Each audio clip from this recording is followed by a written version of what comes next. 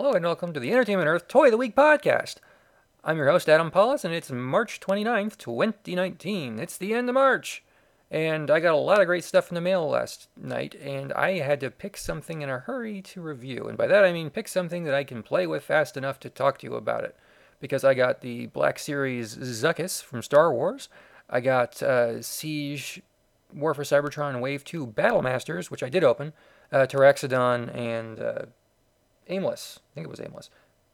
Where's the packaging? Yes, Aimless turned out great. But in addition to those, I also got the first released but third announced Transformers Generations Selects toy. That would be Combat Megatron, based on the Generation 2 unreleased redeco of the Combat Megatron mold. Now, that same green and gray and white and black camo was used on the Transformers Collector Club subscription service Pretender Megatron figure. And if you're like, I'm confused, that's fine, so am I.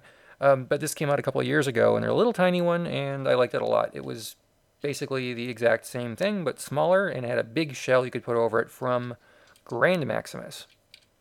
But I'm holding the tank mode in my hand right now, and it's great. It has the Megatron name on his chest with the lightning bolts like you saw in authentic, real 1990s Generation 2 toys, which I find endlessly amusing because they were very much a product of their time. A little corny, but with enhanced electronics and stuff. So you got something that was a little bit better than the 1980s things, but it looked very dated. There was something weirdly timeless about those original 1984, 1985 Transformers. They're kind of bricks now, but they had a look that was very eternal. While in the 1990s, things like this Combat Megatron feel like it's from the 1990s. The colors are a little bit more garish. The color schemes might have been used only on these toys, and you don't see them very often.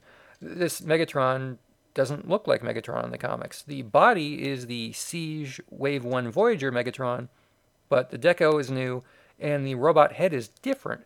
So they gave Megatron an alternate sculpt Megatron head that looks really close to that early first appearance IDW minor Megatron that had the yellow and black hazard stripes on his helmet. So if you recognize that, which was used on a previous toy as well, that's what this mold seems to have been trying to capture. But instead they gave it the 1990s unreleased deco. I hope they go back and do the minor one someday with IDW's first universe ending. Maybe they won't, but it looked really cool. And as a tank, it has rolling wheels, and it's an H-tank. So there's backpack kibble that folds up to form the front fenders. The legs kind of tuck in and fold out to the side to be the back of it. There are no real treads. Even on the back, there are no treads of any kind, so I don't know why there's only front treads and not back treads. I'd never noticed that on the regular Siege one. That's really weird. The head sculpt is great. It looks like he has eyebrows sculpted on now. I get a really big kick out of that. He's got little white belly with red belly button on it. Kind of like the original dots on the G1 Megatron toy, just different colors and positions. And let's see, the tank turret turns, and it's a lot more brightly colored and doesn't really fit in with the Siege aesthetic. But as its own thing, it's like you got a BotCon exclusive at a pretty fair price. This is the kind of thing I would expect to have been, attendee only, a couple $100 or whatever they charge these days for that kind of a thing. And instead you just get to have it, which certainly makes my job a lot easier because I can just have the toy that I want. The robot has a sword and a fusion cannon. The fusion cannon becomes part of the tank turret. The sword can unfold and also extend the tank turret, and it looks pretty great. It has a red inner barrel. It's green and has some black soot on the top of it, and yeah, turned out nice. I'm just kind of unfolding him now because I wanted to look at something on one of the arms, which I can't see, so maybe we won't be doing that. There it is. The camo is so good, I couldn't see the Decepticon logo in this dark room, but it has a G2 Cybertronian Empire-ish Decepticon logo above MGTN 95, in case you didn't get what this was referencing. As always, Hasbro tends to do a pretty good job with these things. It's sturdy, the transformation is a little complicated. Getting in the cannon just right from memory was difficult for me because I forgot that the shoulders have these pivoting Kibley bits that you kind of had to move to get it to get in the way. But then once you get them positioned right, you just slide the sword under it, and it works fine. The robot is nicely articulated. The rocker ankles aren't quite as good as the other Siege Voyager toys, but they work just fine. You can get a lot of great poses out of them. The head can look up and down and side to side. It's a great toy, and it's worth noting the packaging too, because it's unlike other Transformers toys released by Hasbro. It takes, again, another design cue from the Collector Club, and it's sort of a brown cardboard box with some stencil and a sticker on it. So the front looks like it's kind of been tagged by a graffiti artist, and it looks really cool. And it's sealed, instead of using tape, with a white sticker with the UPC and the character name and all that stuff on it. So it kind of reminds me of Trader Joe's snack packaging. You know, they have kind of the plastic clear tubs that aren't really specific. It's like that. And it seems like a smart cost-cutting move. Megatron is packaged in robot mode on a clear plastic tray that's kind of like the inserts on the regular releases, but it's more of a trapezoidal shape and not the... sorry, that was more of a trapezoidal shape. This one was a rectangle cube thing. So, if that makes sense to you. I'm rambling.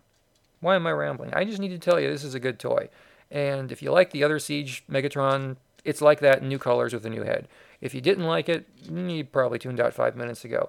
I would recommend picking this up. We have more coming in stock very soon, as well as Ricochet and Swoop, the first to announce Transformer Selects items. These are going to be basically online exclusives unless you are a comic shop that orders from us.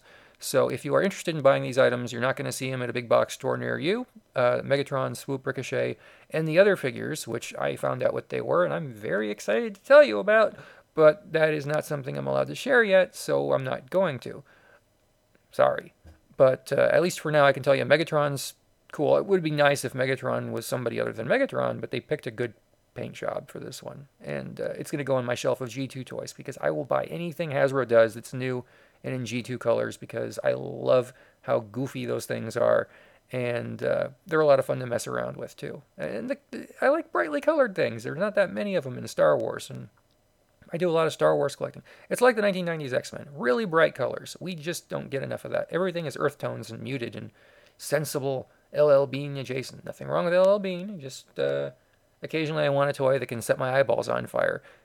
And while Megatron's not that bright, it's certainly very weird.